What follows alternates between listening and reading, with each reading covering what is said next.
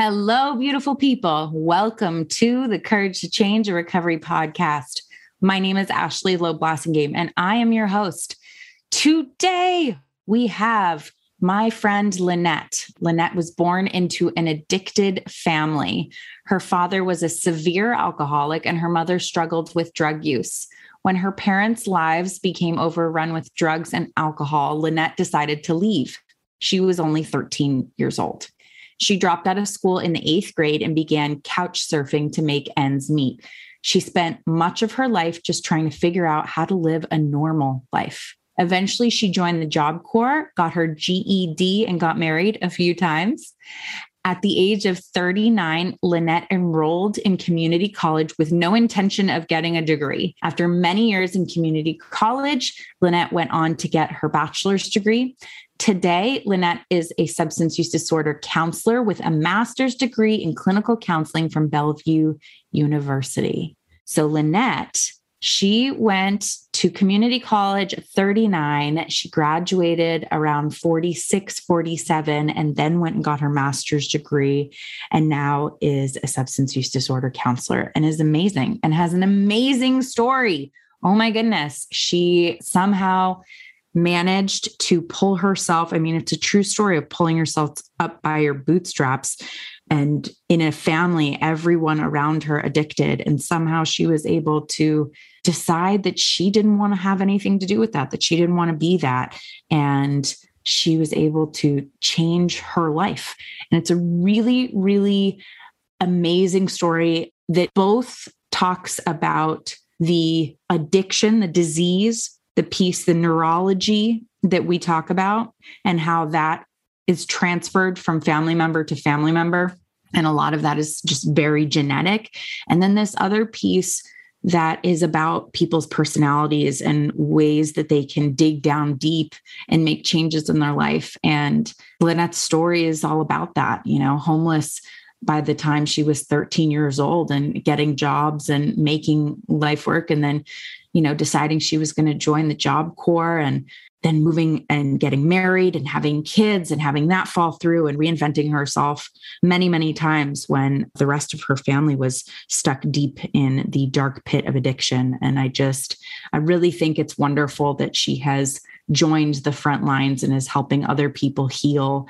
And she can speak to what it's like to be the family member, and also what it's like to talk to and help treat alcoholics on a daily basis. So I hope you enjoy this story. It is really something really inspiring and eye-opening about what we can all learn about the disease of addiction for positive change. So I hope you enjoy this episode 133. Let's do this.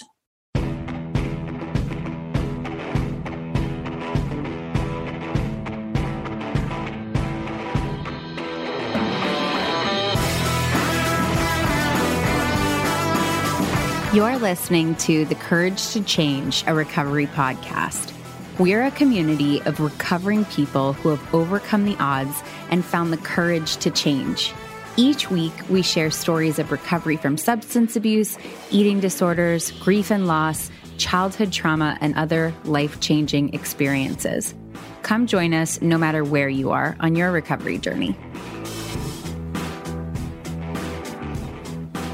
Awesome. Lynette, thank you so much for being here. I really appreciate it.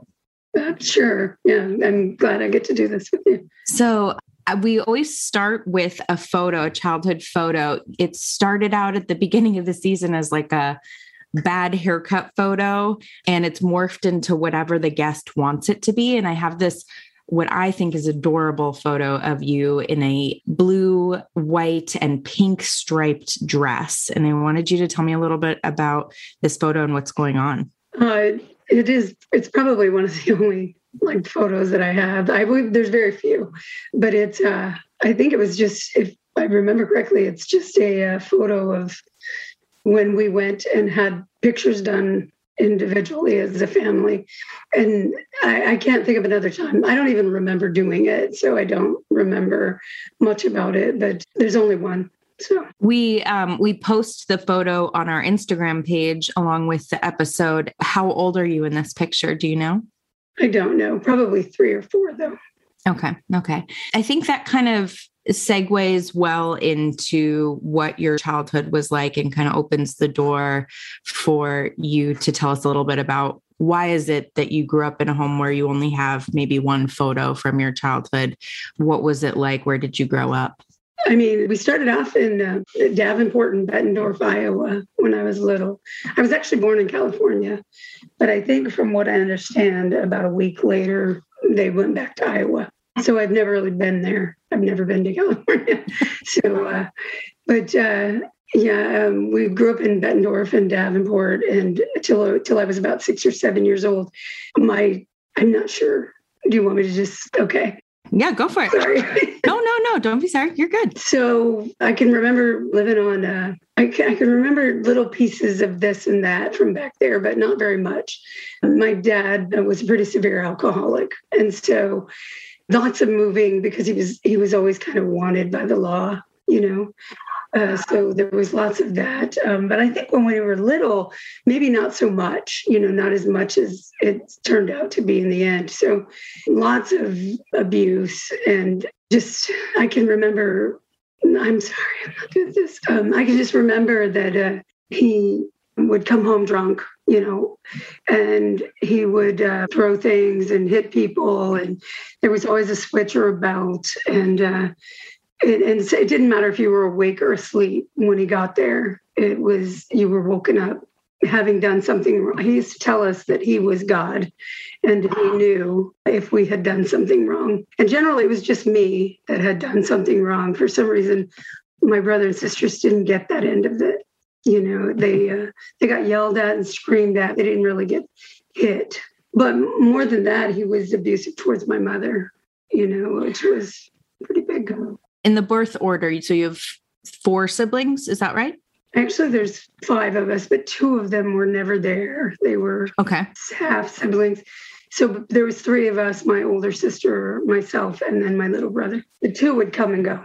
And with your dad and his alcoholism, how old were you when you first remember the correlation between the out of control and the drinking and the hitting?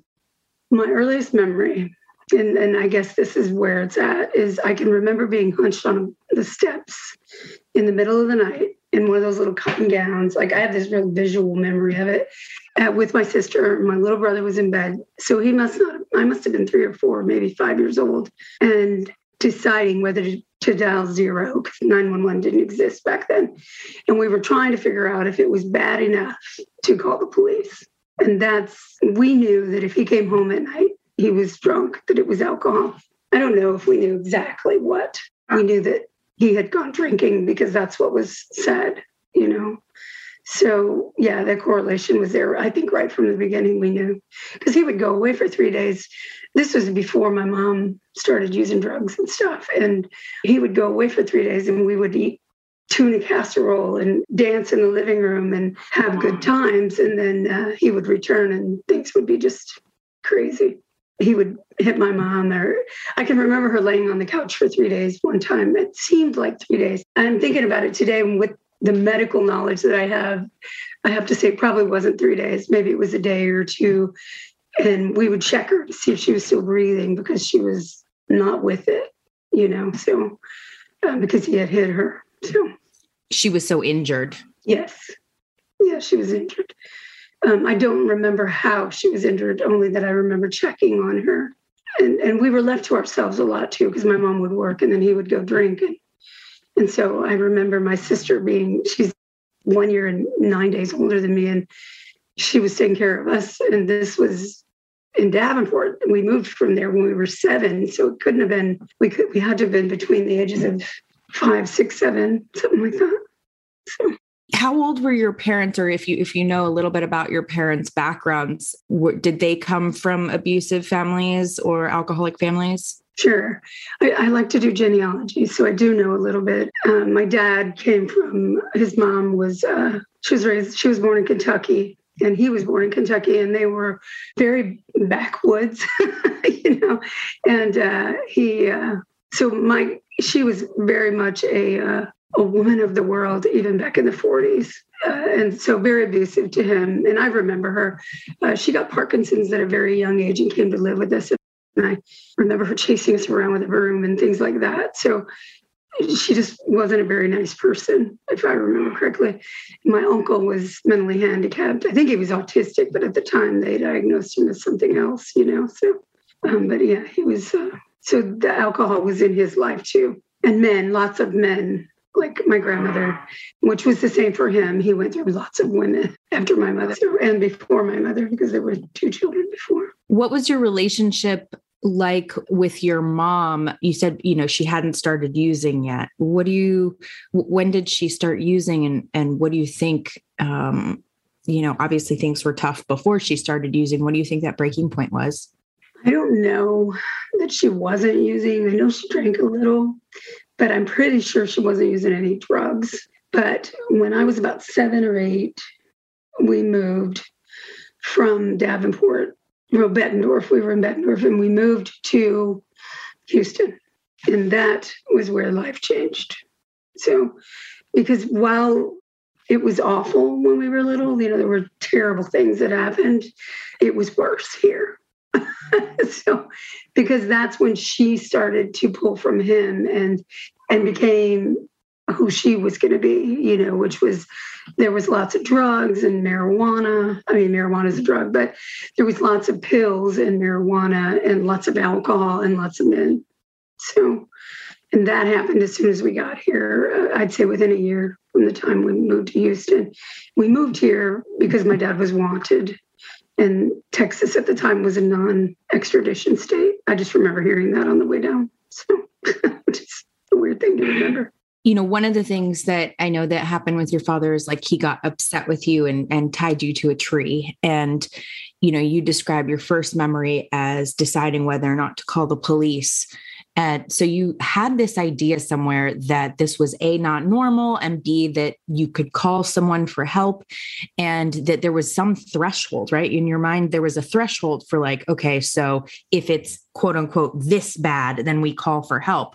It seemed like there were a bunch of these circumstances. And, I'm referring specifically to the one where you were tied to a tree. How did you, was there ever a time where you did call the police, or you did think, okay, enough is enough. My parents, this isn't normal. I'm going to reach out for help. Yeah, it's funny. I didn't think about it till you just said it. And it never occurred to me to call the police for myself. Interesting. Only if he was harming my mother. And that never occurred to me till this very moment. So when he did the tree thing where he had gotten upset with me, I was never one to keep my thoughts to myself. He used to call me Mouse. That was his nickname for me. And so if he said something, I always said something. It didn't matter how much I got beat. I always talked back, I guess, because you're right. I knew things weren't normal. Like I knew there were other people out there that didn't live the way we lived, but I thought everybody I knew lived the way we lived. Got it. Okay. So, but he got upset with me one day. He got tired of it. He put tape on my mouth, and he would say I couldn't speak, right? So, and I guess that day the tape wasn't working or whatever. And so he took me out back, chained me up to the tree, put the tape back on my mouth, and told me that I was a dog, that I could bark. I was not allowed to speak, but I could bark. And I don't think it was long before he thought about what he'd done. And he came back out and took me off the tree, because I don't remember being out there for very long. But I do remember it happening, and only one time. There were other little crazy things like that. But in the 70s, when I was raised, it was okay to abuse your children. Nobody was there to stop it, He would do things like, this was all in Iowa, so I couldn't have been but 6, 7, 8 years old, maybe 7. He would do things like put rocks in the corners and make us kneel on the rocks till our knees bled. Stand in front of him with pop bottles, the heavy glass pop bottles, and if our arms went down, he would beat us, things like that. I shouldn't say us. I think it was just me. I've talked to my brother and sister since then, and they don't recall it. So they recall, but not like I do. So. It's interesting how you can have, and I have this experience where you can have 3 kids grow up in the same home and they witness the same things, but they don't experience the same things. And they don't, like how the memory works and what things are so life-changing, monumental for one that aren't for the other. And it's a real testament to how each person is so unique, and that trauma looks and even in the same household, trauma can affect each person differently, because watching you go through those things would also be very traumatic. Interesting that they don't remember, right? Maybe they were too young or they had other things going on, but the brain does really amazing things, as you know, to protect itself from this belief that either you're bad or that the people who are in charge of you are bad or unwell or what have you. What did you think about yourself being treated this? Like, what were some of your beliefs about yourself having grown up in this environment and being treated this way? It took me a while to recognize that there was a belief, about myself. But as life kind of went on and took over and I got older and started having experiences, I started realizing what I did believe about myself. And because he was very verbally abusive as well, you're stupid, lots of cussing and, calling us names, not smart enough to make these decisions. He did those things right up to the day he died, which was 4 years ago, so he wasn't given the opportunity as much. But if you talked to him and told him something, he'd come back with, well, that's just stupid. You're just an idiot, and so, but when we were kids, particularly with me, it was I didn't have very good self-esteem. I didn't think I was very smart. That's for sure. As it turns out, I am very smart. So, but I didn't know that. And I didn't have basic things that people grow up with. There were incidents when I got older. It's kind of a stray from what we're talking about, but I was married and I wrecked my car. And I called my husband, and we'd only been married a short time. And I called him and I said, I wrecked the car and now I have to drive around with this car like this. And it's horrible. We had this brand new car and now it's just terrible. And I hate the idea that I have to drive around like this. And he's like, we're going to go get it fixed. And I was like, oh, like we can do that, Yeah. Yeah, we can do that. And I was already married when that came, so I was like 27 or 28 years old. And it just didn't even occur to me to get it fixed. It didn't occur to me that was even a possibility, because we were also very poor, because of the alcohol and the drugs. And then there was a period of time in my life when I was a homeless kid, so I missed some of that stuff, and as I went through my life, I was like, oh, okay, I get it. I've had similar instances like that where definitely not as profound and heart melting, but more like dumb stuff where coming out of rehab and, people calling me and saying like, you want a trip to wherever, if you give us your bank account information. I'm like, oh, I did. Okay. Just know, like, those weren't the types of things that I was focused on surviving the world I was in. I did not know how to survive the world that everyone else was in. And so there was that transition. Why was it so bad? You said, it was bad in Iowa. Why was it so bad when you got to Houston? Well, because they checked out. While they were abusive in Iowa, they made sure we got fed, you know what I mean? And they made sure we had a house. And they both checked out of that. They didn't check out for my brother and sister, but for me, they did. And I honestly don't know what that's about. It continued on through adulthood. And I know there's a lot of people out there who go, they liked them better, you know what I mean? But honestly, they checked out of my life.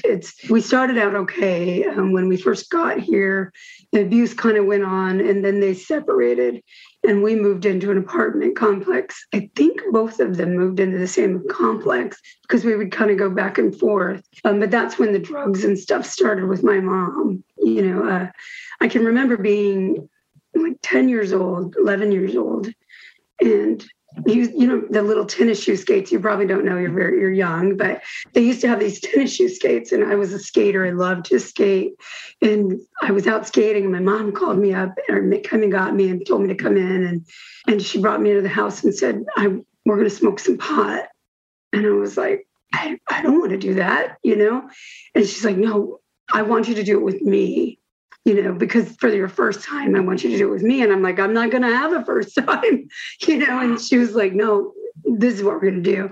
It was me and her and a guy named Kenny that I kind of grew up with too, and his son. And that was my first experience with drugs. And she never would have done something like that back in Iowa. You know what I mean? And it took off quite well from there. I never considered myself an addict, but I certainly used drugs as a teenager. So why, in the scenario that, you and your sister and your brother are fairly close in age, how is it possible that they weren't taking care of you, but they were taking care of the other kids? Well, Sherry got pregnant at 13. And so she was gone for a little while. And Robert, my brother, my dad just loved him. So no matter where he went, whether he was drinking or not, he took Robert with him. And Sherry was just gone, but then she was back within a year. The marriage didn't work. I can't imagine why. She was 13, they had to sign papers and stuff. So when they did finally move from that apartment, there was another complex we went to for a little while, but then they both just kind of disappeared. Sherry went with mom, Robert went with dad, and I was left to my own devices. Did they say we're leaving? I don't recall how it took place. I just know that suddenly I didn't have a place to go, that I was doing a lot of couch surfing. There was a bridge. Pardon me? How old were you when this happened? Somewhere, I was 13, I think 13. I dropped out. I finished 8th grade. I was trying to get into high school, and I had nobody to sign papers. So I couldn't get into high school. I think I did go for a couple of weeks, and then they realized it wasn't working, that I didn't have what I needed, and I couldn't get it. So I had to drop out of school. I had a job, actually, which is crazy. I was working out at the Houston Intercontinental Airport as a security guard at 14 years old. I know. I had a fake ID and stuff. You could do that back in the day. So, yeah. And so they leave. So Sherry goes with mom, Robert goes with dad, and you start couch surfing. What does that look like? Well, I had some friends, because in that environment, you always have friends. And I have really close friends. I have a girlfriend that I've had for 48 years. So, but I spent some time under the bridge. I had a boyfriend that I met at the airport who was a little bit older than me, not bad. I don't think I seemed like I was 14 at the time, so I think he was 19. So I stayed with him sometimes, and he was a big influence on me. He taught me things. He helped me get a driver's license and stuff like that because he was normal, and I didn't really know what normal was. So he's still there at that airport, but he really helped me a lot. I can't remember where I was going. I was saying, what was it like during that period of time when you didn't have anywhere to go? Yes. I was couch surfing, doing a lot of that. I'd staying at the boyfriend sometimes or his friend's house, sometimes under the bridge. There's a bridge in Humble, Texas. It's over the San Jacinto River. And underneath there, there's still homeless people there. So I did that. I did find a little girl that I lived with for a long time. She had an uncle who paid rent. So I stayed with her for a while. I think at 17, I tried to go home. My mom married this other guy, Jerry was his name. And my boyfriend, the one from the airport, maybe it was 16 even. I get the time mixed up, the dates. But I went home, tried to go home out to New Caney is where they were living. And Jerry didn't like me. So he actually tried to shoot me. So he tried to shoot you? Yeah, he was an alcoholic too. So I left. That's when I went and stayed at the boyfriend's friend's house for a while. And then I finally got old enough to just do it myself. What did you have contact with your mom while you were couch surfing? I mean, because you said I tried to go back, she got married. What was the interaction, the relationship like, and her, what was her using like? She used to give me these big bottles of Black Mollies to sell for her Like I did that sometimes, right? But otherwise, not much interaction. Didn't know what she was doing. She did come and find me once. I was 15, and she came and found me, and she said, "We're moving to Florida." And I said, "I'm not going to Florida. I'm not going to Florida." And she's like, "Yeah, you are going to Florida. I'm going to have you put in juvenile." Okay, guess I'm going to Florida. So we got in the car, headed for Florida from Houston. We got about somewhere in Louisiana. The car broke down. We were with this guy that she was going to marry. Corky was his name. And the car broke down. So she told me to go in and we were broke. Apparently she didn't have any money. So I had to steal for her. Right. So she's like, if you get in trouble, it won't matter because you're young and they won't do anything to you. So you go in there. I've never stolen anything in my life. I always had this morality, no matter what. I always had this morality. And so I went in there, I got us something to eat, and then I got out. And we found a truck driver that took us the rest of the way to Florida. And we lived there for probably 3 or 4 months, but not for very long. I just hung out with some girls I found and hitchhiked all over Florida. My mom did her thing with Corky. And then one day I came home. This girl that I had met there taught me to steal. Like, she knew how to do it really well. And I'd gone with her and I didn't take anything, but I brought it home. Like, she got it for me and I brought it home. And Corky was really upset. He was like, "You stole this stuff." And I was like, I didn't steal the stuff, And, the average 15-year-old, right? So, and he got mad and pushed me out the plate window. And so my mom had him arrested. And while he was in jail, we took a bus back to Texas. Thank gosh. So, he pushed you through a glass window. Yeah, through the glass, a big glass in the front of the apartment, Yeah. And were you hurt? I don't remember being hurt. I don't remember a hospital stay or going to the hospital or even an ambulance. I don't remember any of that. So why do you think that a situation like that, I mean, I can add my 2 cents into it, but why do you think a situation like that, sounds like there were so many times where she wasn't protecting you. And then here's a situation where she decides to protect you. What do you think that and maybe you've talked to her, what was going on for her with this stuff? Why sometimes protect you and other times not? I think she wanted to be a good mom. And I think she started out maybe trying to be a good mom, but she was married to an alcoholic who was very abusive, and she just didn't have a lot of inner strength, as far as, or inner self-esteem to be able to get out of it. Abuse is hard, and she just didn't know what to do. And then when she finally did do it, she'd been married and doing since she was 19 years old. So didn't know how to live alone. Yeah, she didn't know how to live alone. And then she got some freedom, didn't know what to do with it. She was a little girl from Iowa, some little town in Iowa. She didn't know what to do with it. She was always proud of me. She would say that. She'd say, "I'm proud of you. You're doing good things." Because I was always making an effort to try and do something more with my life, always, right? But she, because when I got my GED, she was just ecstatic, that was later in life. I was 21, I think, when I got it, but so old. But I'm sure I do know, having been a person that I graduated high school while I was in college, just so I could do it. And I do know that feeling of you're like, I feel so out of sync. In those years, a year or 2 feels like a long time between, the normal age and whatever age you are. Cause I went back to college a couple years later, and I remember I felt so much older than everyone. At that time, you feel that, but you come back and finally you're old enough to do your own thing, which you've pretty much been doing for years. When you come back, 18-ish and you're ready to do your own thing, what does that look like? I was trying to think of when I had I remember getting my own place. I've always worked, even when I was 13 years old. The first job was the airport.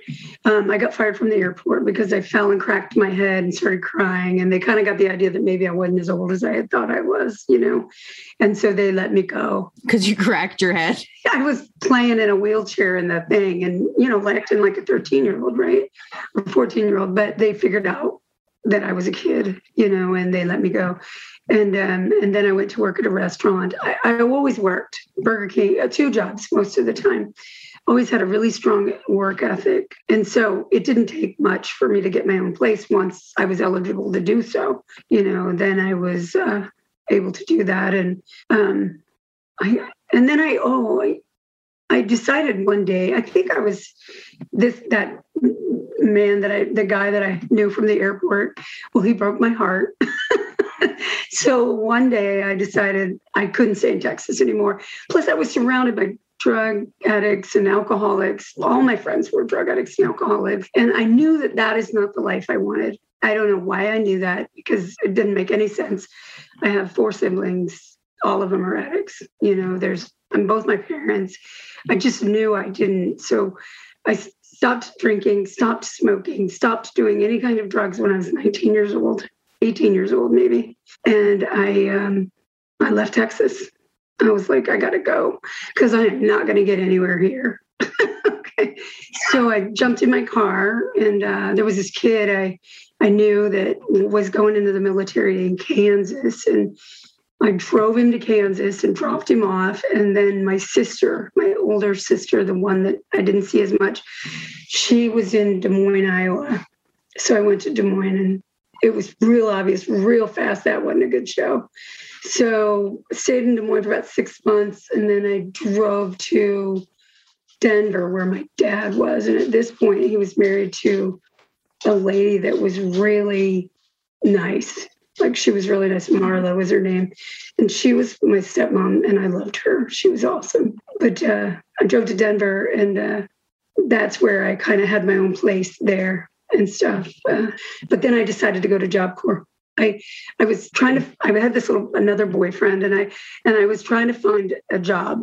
For whatever reason, I didn't want to do what I was doing. And I was trying to find a job. I folded up a little tiny piece of paper out of the newspaper with the job I was going to seek.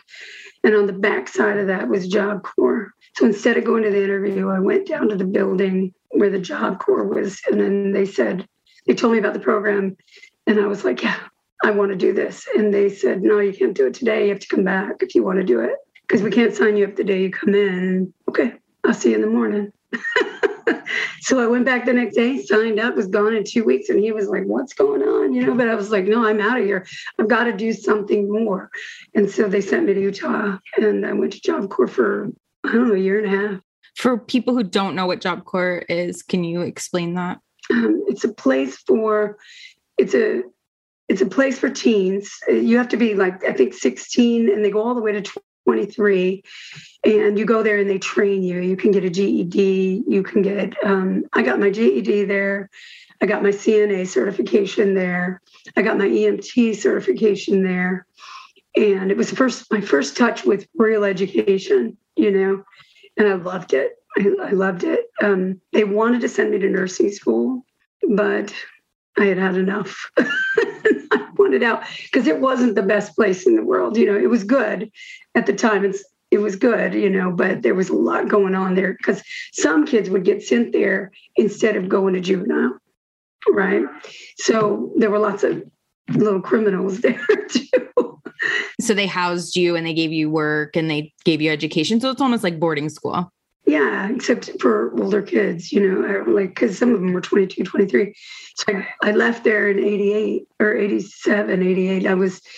And my boyfriend at the time followed me to Texas and I actually married him and had 2 kids with him. So met him in Job Corps. I wasn't married very long. He was an alcoholic. Surprise. Did you know?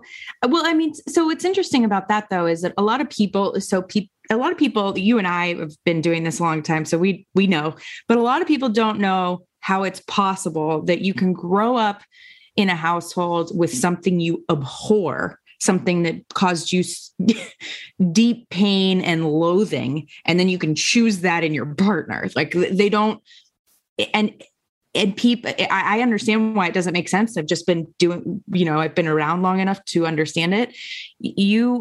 Can you speak to that of like, for the people who don't understand, like you had an alcoholic father and then, mom became drug addicted. Why on earth would you marry an alcoholic? How does that even happen?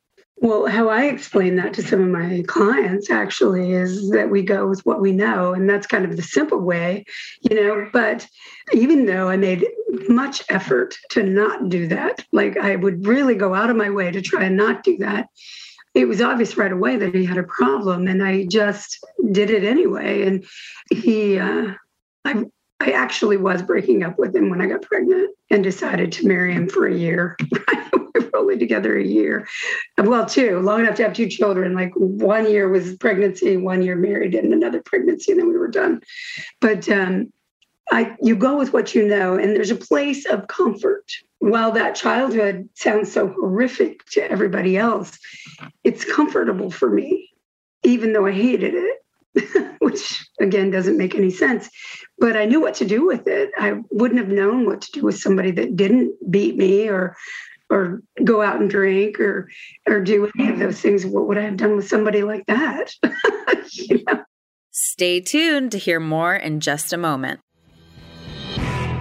Hi, it's Ashley Joe, producer of The Courage to Change, and I wanted to chime in and let you know about our new mobile app, Lion Rock Life.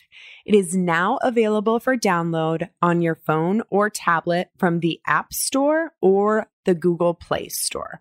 So here's the download on the app. The app is designed to streamline your online recovery experience, allowing you to view live meetings in progress, join meetings quickly, and build stronger connections in recovery. So whether you're newly sober, have many years in recovery, or you're in recovery for something other than drugs or alcohol, the Lion Rock Life mobile app has a space for you. On the app, you'll find alternative recovery meetings and traditional meeting offerings. We have everything from recovery fellowship to community workshops, LGBTQIA+, women's meetings, men's meetings, 12-step meetings, and more. With over 75 meetings on our weekly schedule, you'll find a meeting that meets your individual needs. And with the app, you can personalize your recovery experience, join with privacy in mind, and recover with the support of an incredible community. Join us and find inspiration for a lifetime of recovery by downloading the Lion Rock Life mobile app today. If you have questions or need help, simply visit lionrock.life/mobile-app. Thanks.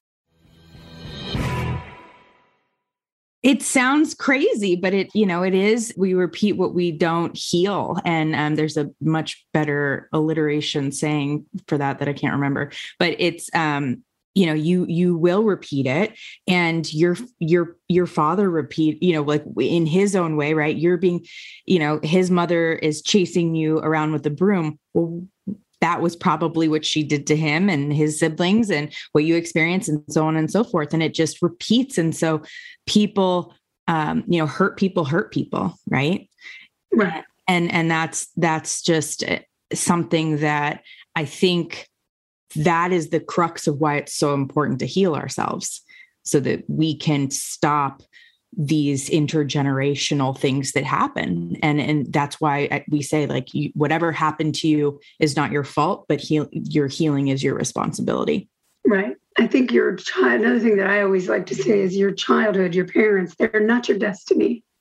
You don't have to be who they are, and if they're great, then that's great. Let that be your destiny. But I chose a long time ago not to be like them. I didn't know what that was going to look like, and I certainly didn't know how long it was going to take, but I knew I didn't want it.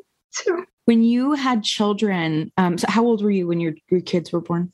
I was 23, and Ethan, I was 24.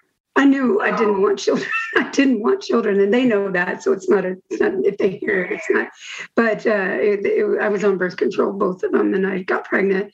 I just had no desire to have children. And after I had them, of course, I wanted them. Yeah. Yeah. When you had, so from my perspective, and of course, people on this podcast have heard me talk about this, that I had done, I was 10 years sober when my kids were born. I had done so much work, so much childhood work. And I had, I felt really wrapped up about a lot of things. And then I had kids and all of it came back, and all this stuff that I either thought I had wrapped up or I had wrapped up came back, or stuff I had never even thought about.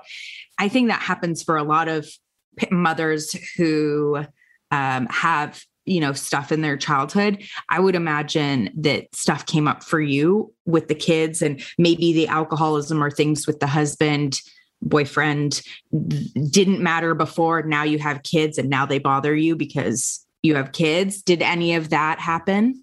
Yeah, sure. I mean, I knew that I didn't want to abuse my children. I knew that, right? But again, I didn't know what that looked like. So I was very much a screamer for the first few years, and I had to figure that out because I knew that wasn't good for him.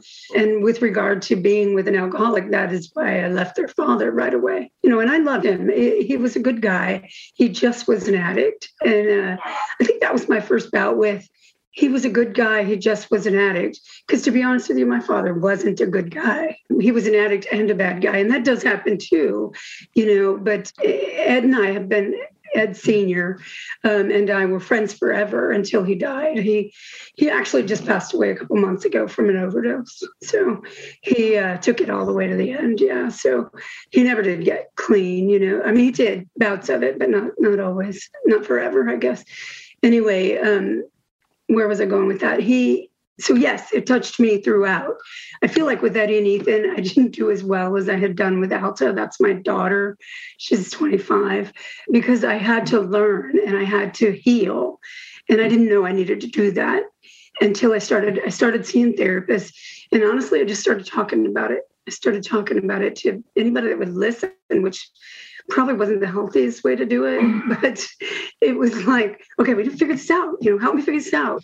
And every time something would come up, I'd be like, oh, okay, that makes sense. Now I got this. I had to go buy a car one time and I didn't have a clue how to do that. Nobody taught me. Another boyfriend helped me do that. It sounds like I go through a lot of boyfriends. I do not. Okay. But Lynette, I am not here to judge that. No way, no how. But he taught me how to do that. And we're still friends today. I'm kind of a people gatherer. Once you're my friend, you're never not my friend. Yeah, he taught me how to do that. And so there were just little things along the way. But every time I got in a situation where I knew there was an alcoholic or somebody involved with drugs or alcohol, I got out almost immediately.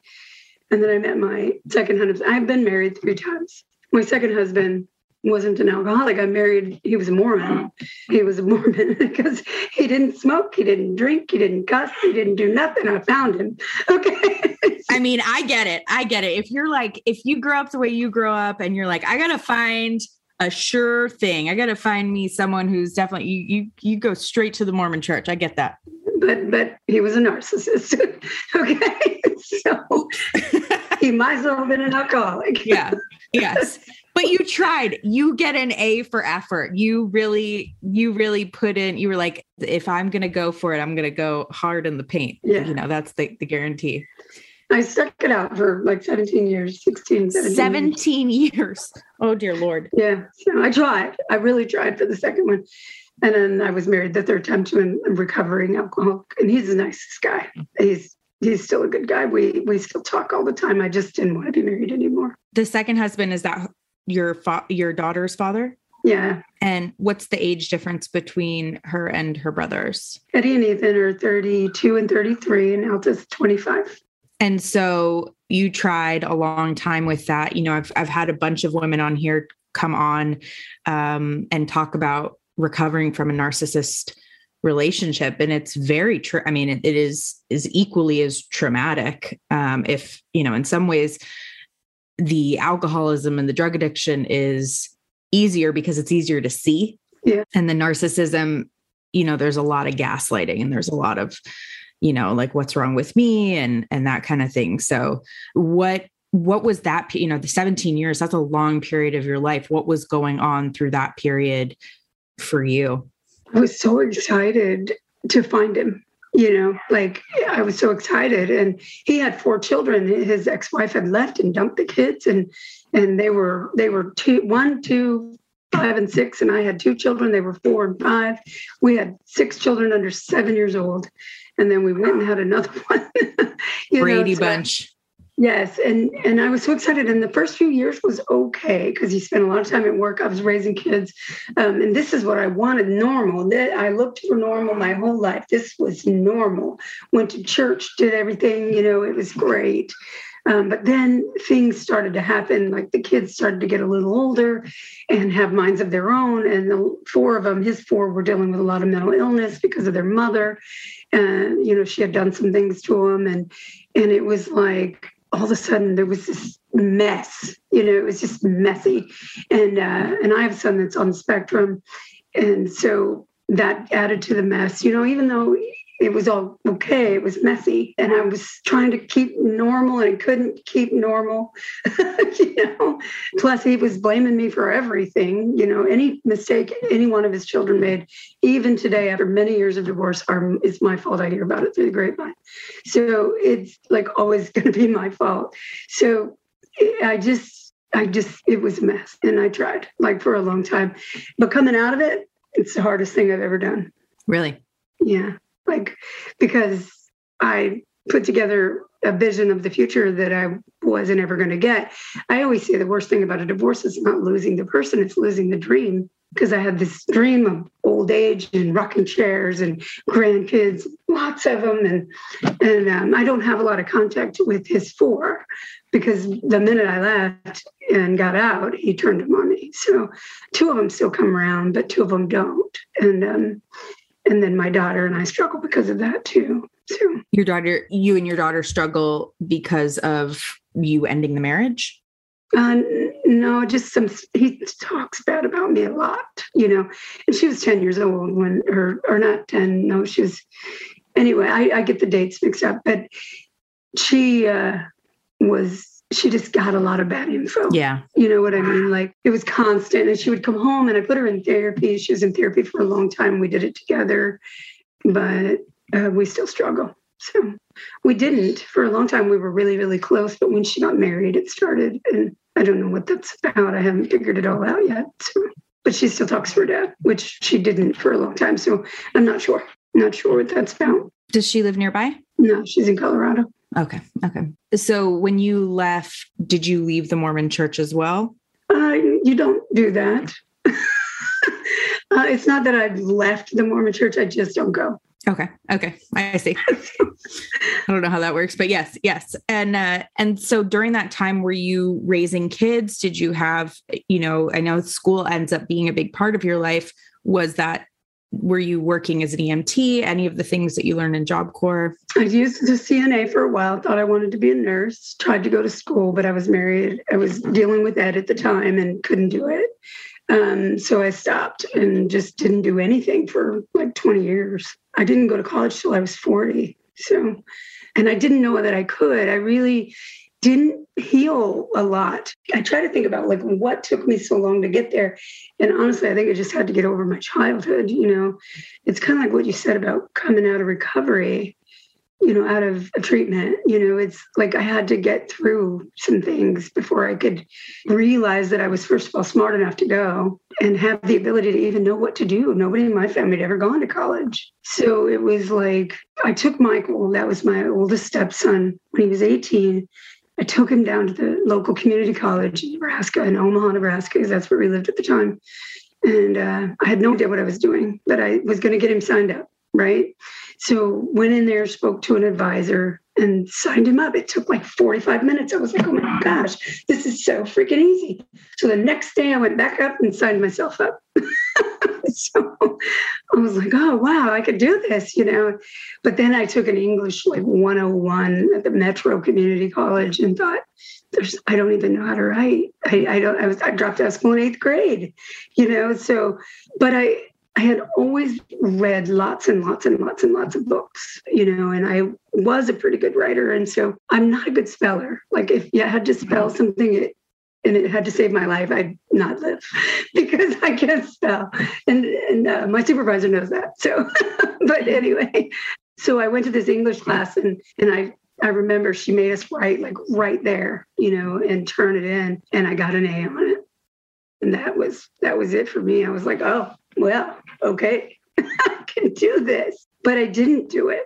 I spent 7 years at the community college going from class to class. Oh, I just want to take this. Oh, I'm going to take this, But that is doing it, right? I mean, I think, that is doing it. Like you were educated. I mean, most of 7 years. Yeah, that was high school. Yeah.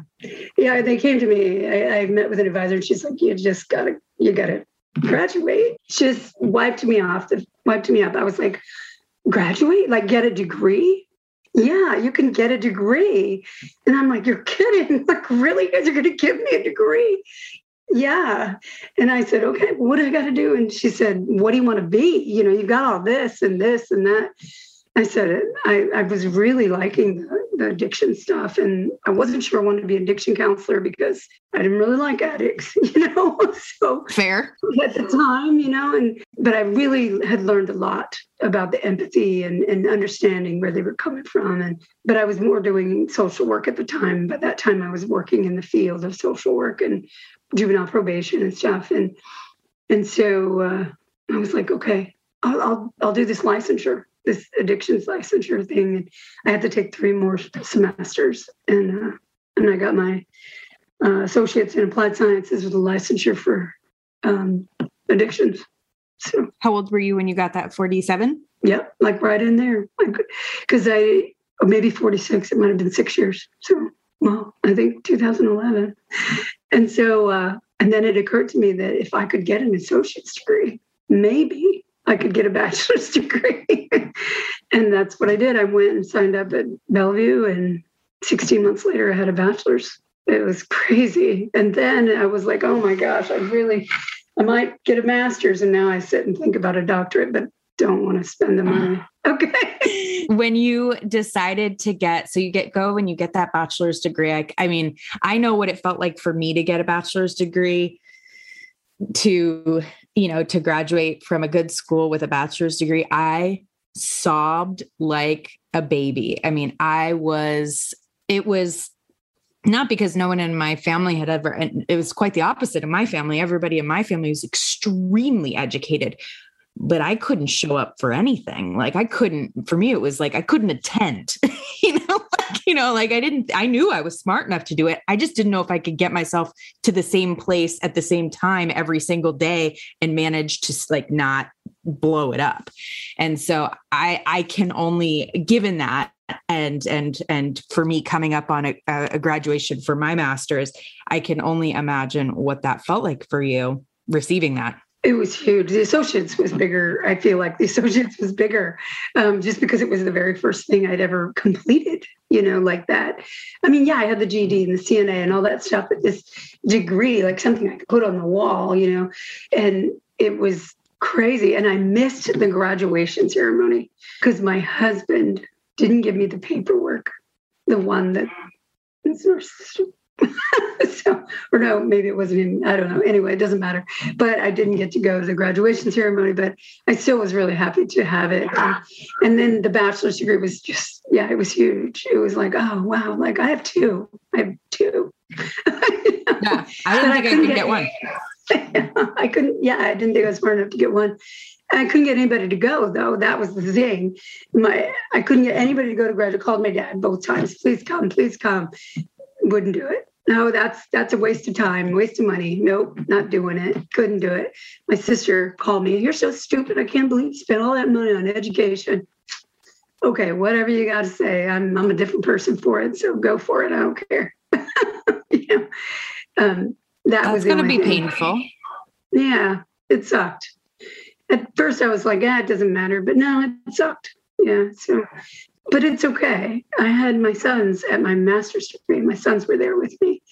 And both my son, Eddie, hasn't gone to college, but Ethan has. He's not going right now, and that's a change. That's changing the cycle. And that's what I wanted to do.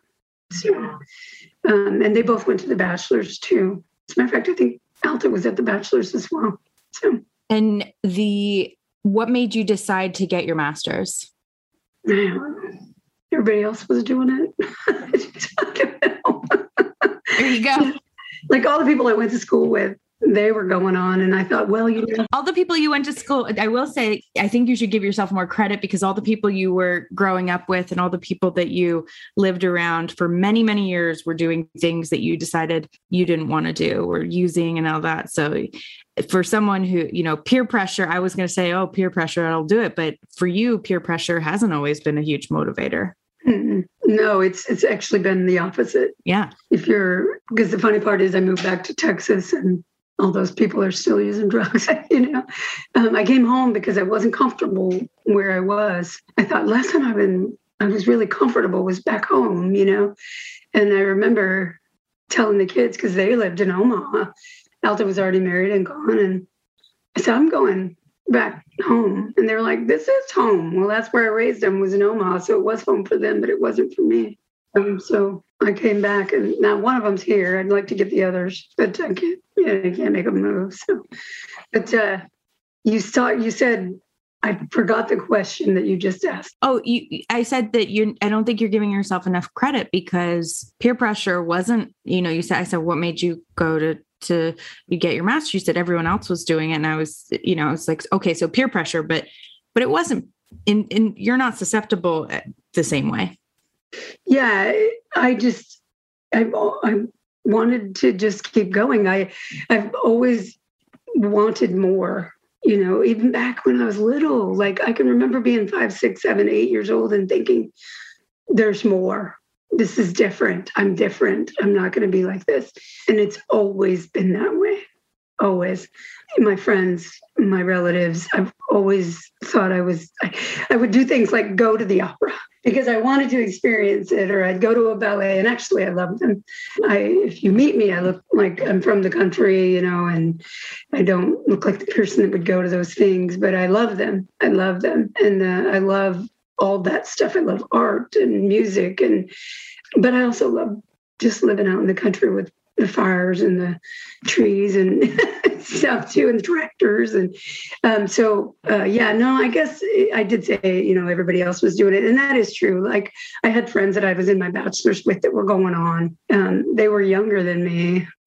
But part of that was, okay, let's do it. Come on, let's all go, And I thought, well, I can do it. I know I can do it because I've already done it twice. And I always say you don't have to be really smart to get a master's degree. You just have to be dedicated. Okay. So. As someone who's about to finish, that's very true. With you've been through so much, right? And so you got that master's degree and you became a therapist and a mental health clinician and did everything that entails, which is quite a significant amount for people who don't know. It's funny. So recently and I've talked about this in a couple other episodes, but do you remember the singer Jewel? She was like a country folk singer in the 90s. And she did an interview recently, and she grew up homesteading in Alaska, and very similar, a lot of kids, not great, education, abuse. She leaves, she's homeless, like very, very similar to your story. And kind of everyone around her stayed, right? And they stayed in the same place. And she talks about, and her mom took off, and she talked about in this recent interview, which is very, very good. And I highly recommend it to anyone. And I think you would relate to it a lot. She talks about this inner sense that she needed more, that there was something more out there. Now, she did not have a real reason to believe that there was anything more, as neither did you.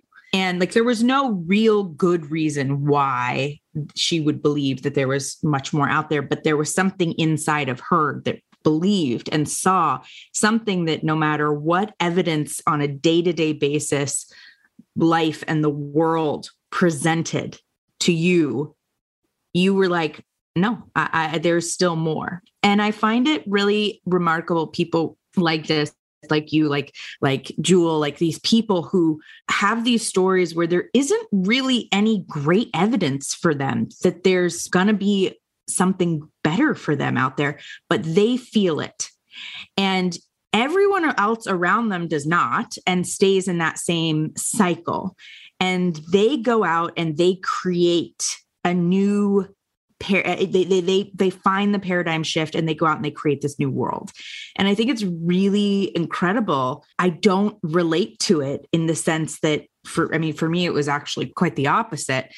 But I think it's really incredible. Like, how does someone who is surrounded by addiction, surrounded by who lives under a bridge, who couch surfers, where it was so easy, it would have been so natural to go straight to that you like, I just can't go to that. I just know that there's something different. I just want to be something different. And for you to be willing to pursue it, if all of that stuff hadn't held you back, you could have been held back by saying, well, I can't go back to school now. People don't restart a career or life now and all those things. And I just think it's really amazing and really important for you to be telling your story, because people often think, well, I'm this age or this happened or whatever it is, I can't do that.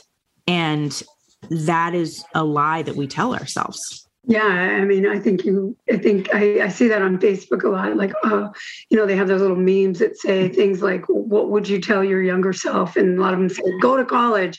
And I say, go now. My thing is, I always say, what are you going to be doing 10 years from now? How old are you going to be? And they say 55.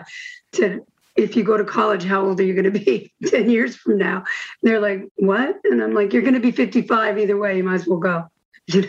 So because then you'll have what you wanted. It was hard to start at 40. I was a butcher before I was a counselor. Yeah. So, and I mean, I had moved out of the butcher thing because I had gotten pregnant. I couldn't stand the smells, but only like by a year or two. And then I was like, oh yeah, this is what I really want to do. Because I got involved with social services, doing some transporting and things like that. And I was like, oh, and I could do it for a while without an education, but I couldn't keep doing it. If I wanted to keep doing it, I had to get it. So that played into when I went there. I was like, oh, I can do this. I can do this.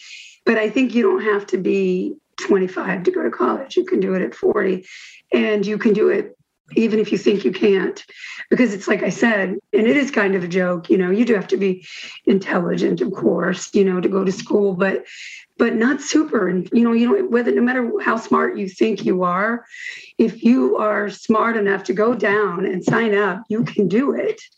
I struggled through algebra. College algebra is awful. It's awful. Okay.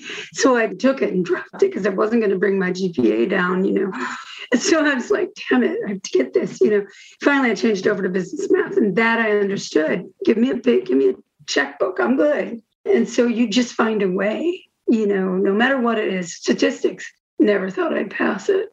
I got an A.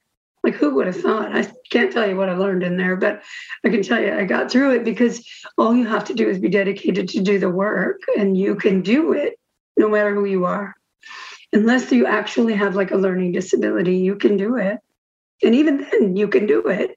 You just have to get the help because they offer it. So yeah, I agree with you. There's, a lot of people don't want to try because they're afraid of how late it is in life or that they're not smart enough. But that all comes from your history. It comes from where you came from. You have to think about where you are right now. There's somebody told me, I don't remember who it was, be where your feet are. Yes. Yep.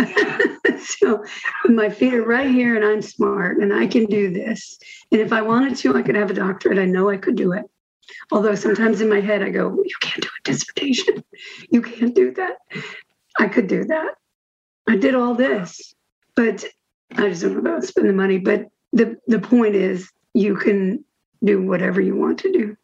And your parents are not your destiny. They are not. I don't want to say I proved that, but I proved that. Yeah, you did. You absolutely proved that. And what has it been like counseling, addicts, right? We talk, there's like, I'm not sure I like these people, but obviously you like them enough to hang out with them 8 hours a day. So, and work with them. And so what has having this job taught you that you didn't know? I really like addicts No, I really did have a distaste for that before, because of where I grew up. And sometimes certain people, I tell them, look, I didn't used to like people that were addicted. I thought they were weak and had low morals and, everything that the world tells us that addicts are. And I know now that that's just not true. Some of the best people I've ever met are addicted. It's like, that would be like saying all diabetics are awful. They're terrible people. It's just not true. You don't get to control that. And so if you are, unlucky enough to get addiction, and that doesn't mean that you're a bad person. It just means you have an addiction. And it took me a long time to figure that out for myself, just for my family, because honestly, I don't have a lot of contact with most of my family. There's my little brother and I are friends, but my sister is here in town and I don't speak to her. And I have an older sister that's missing. Well, she's not missing. She's using. She talks to me when she's not using. So, and then an older brother that's an alcoholic.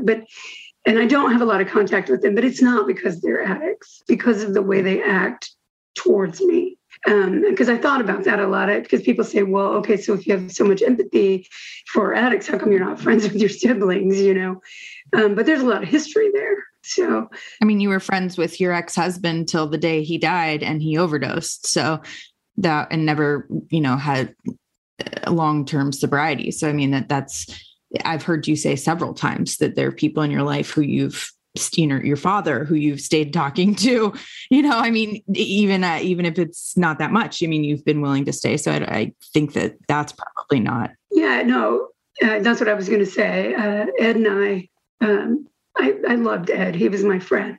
And I have to be careful talking about Ed because it makes me want to cry, because he was the boys' father, and he tried, but we stayed friends.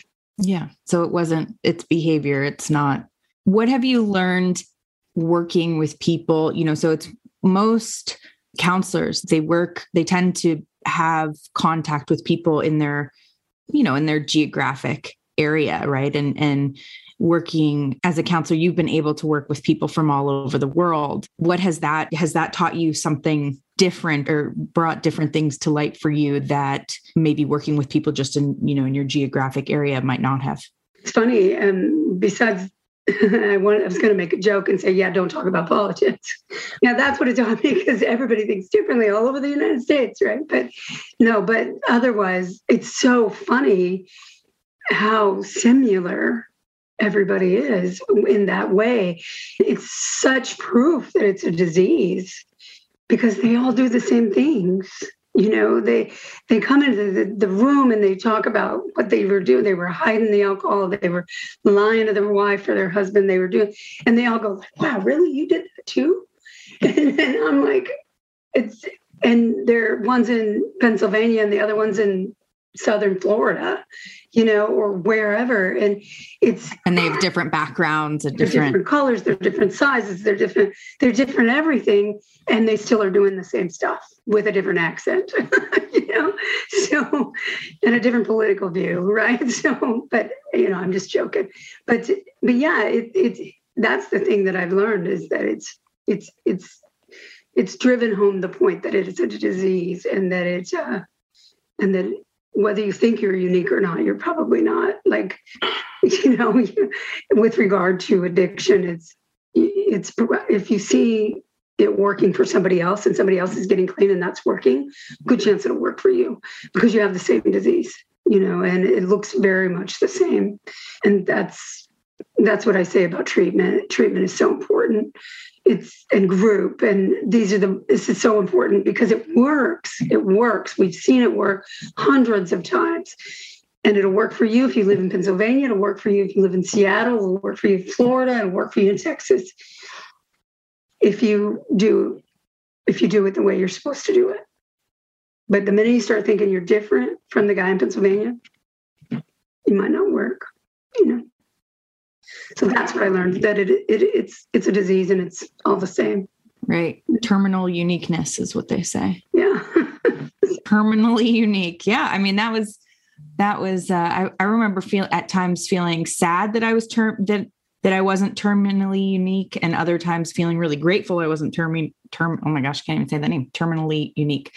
And, it's interesting, like that you go back and forth between it. And I think it's really amazing. I mean, all the things that you've been through and how, in your willingness to dedicate your life to helping people who've hurt you, with a disease that has hurt you rather, and to talk about it. And, as my mom did the podcast a couple of weeks ago, and she's so cute. She was like, well, because I was saying, how does it feel to have your, husband and daughter going to this? And she said, well, I just didn't really understand why you wanted to take why you guys wanted to take the most painful thing about our lives and make it into an everyday conversation, And I mean, fair.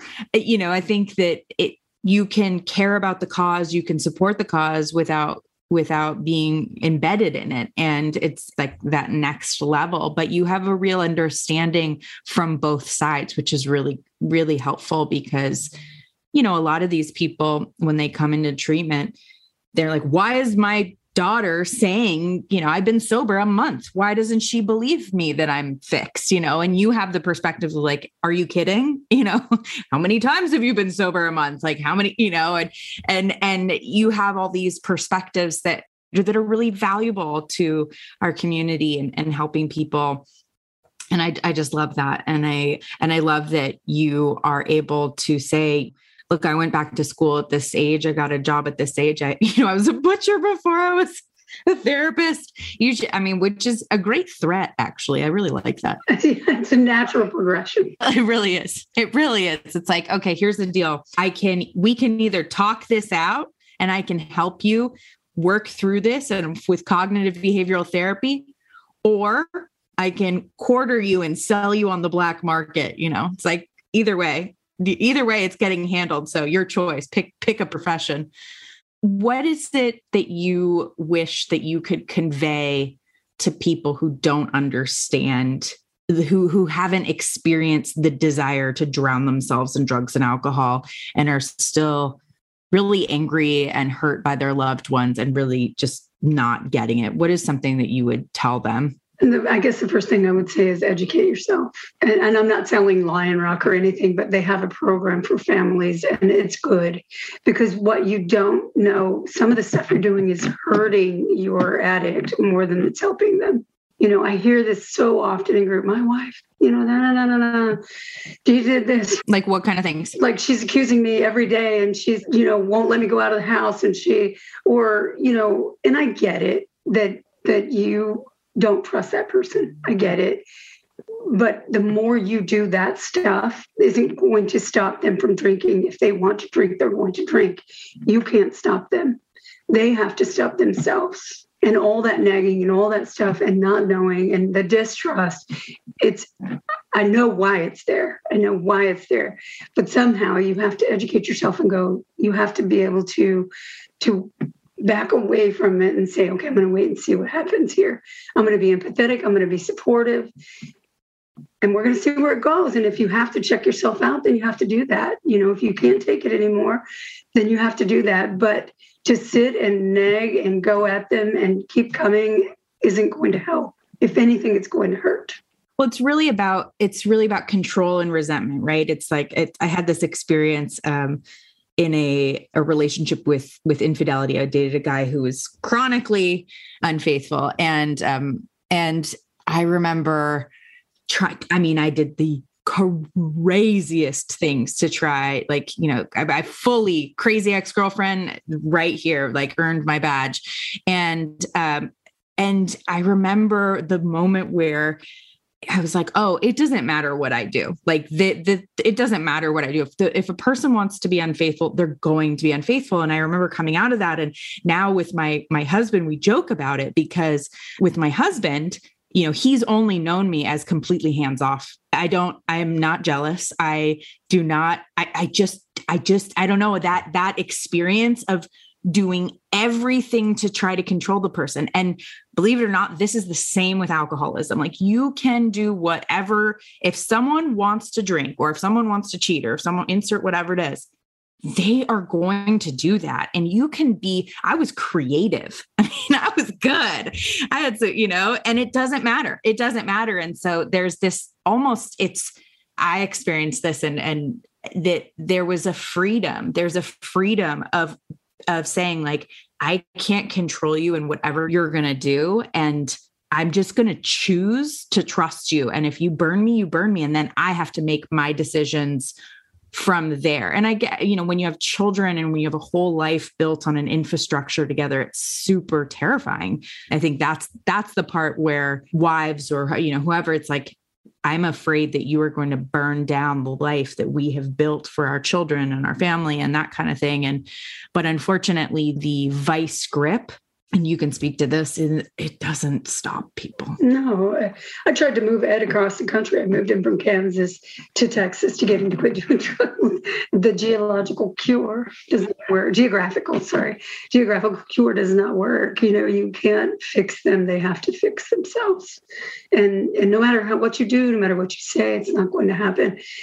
That's why I say educate yourself. Get yourself some support.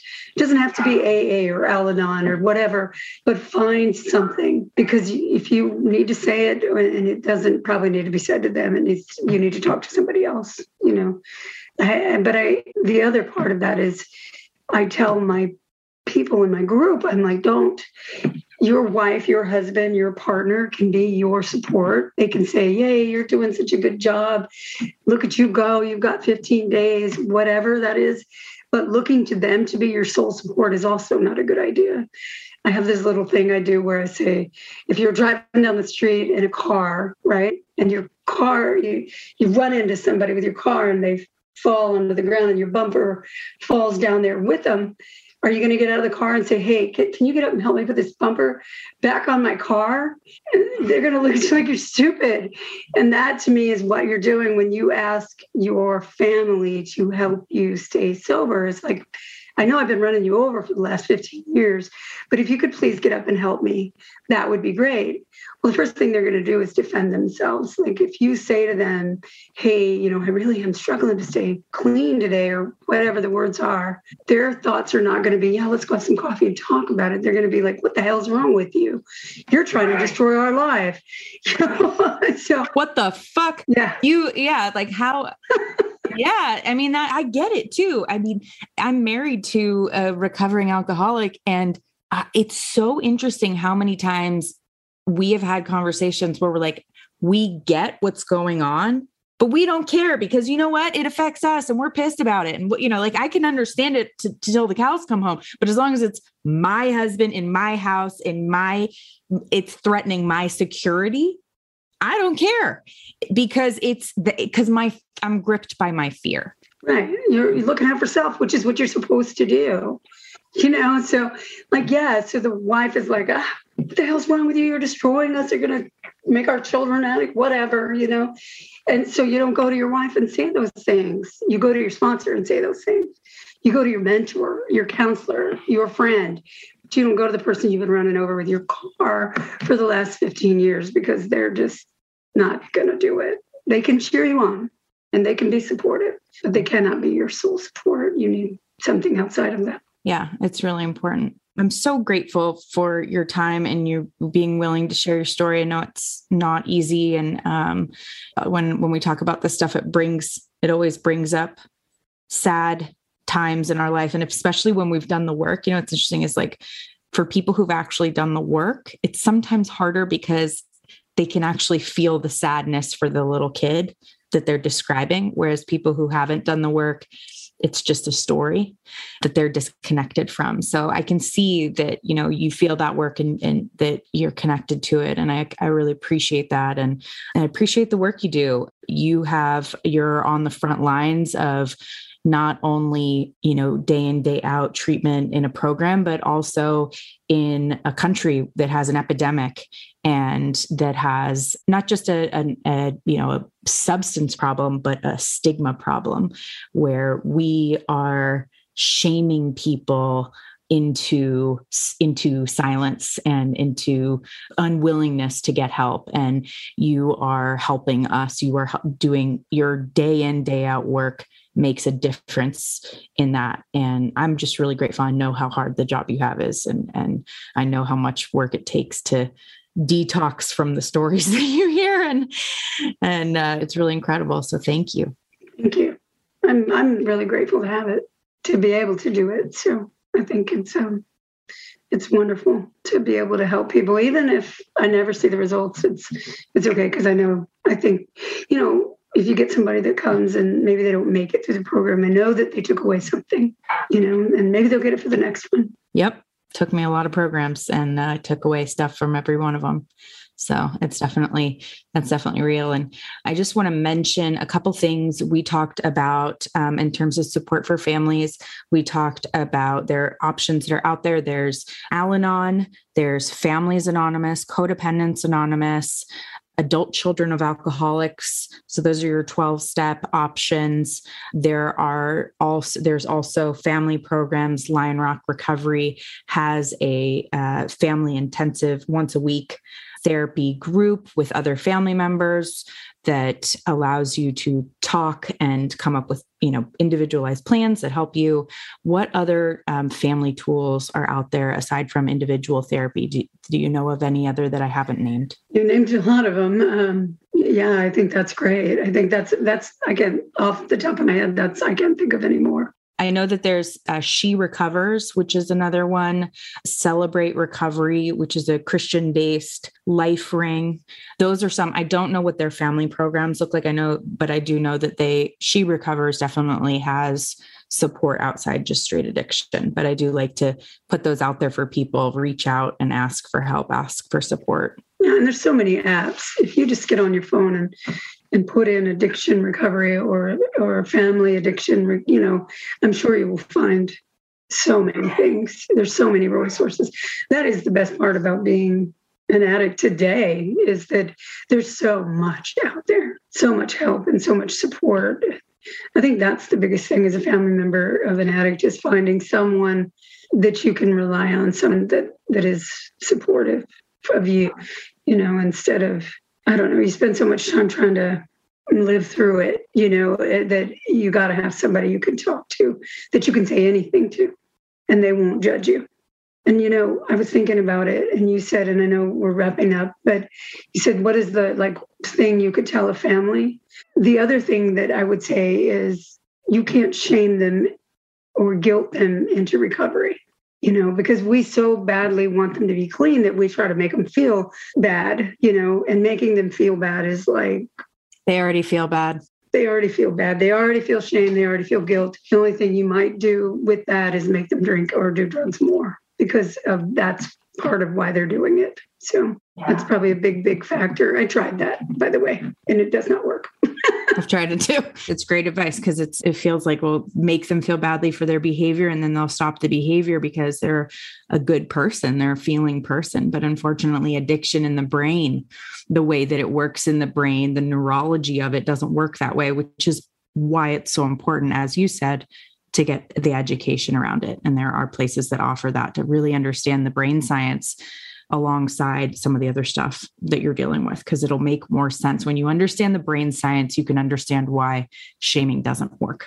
Right. And there's some great videos out there for that too. If you go into YouTube and Google, or I don't know how that works, but you go into YouTube and put something in there, brain science behind addiction, and you can realize that it doesn't. If it was a moral problem, then guilting them and shaming them would work, but it's not. So I think one thing I always say to people is, look, we're talking about an addiction. The bond between a mother and her child is so strong.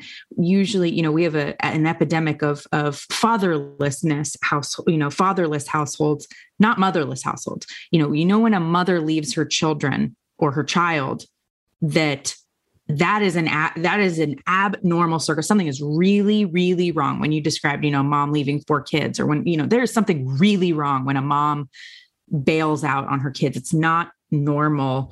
And the reason is that tether is so strong. So when you have a disease that is causing mothers to separate from their children, to have their children taken from them and not be able to get them back because they can't, comply with the regulations or the requirements, rather, not regulations, requirements to get them back, that you have something that can break the bonds of a mother and her child, that can be stronger than the desire to parent your child for a mother, which is the strongest tether on the planet in every species everywhere.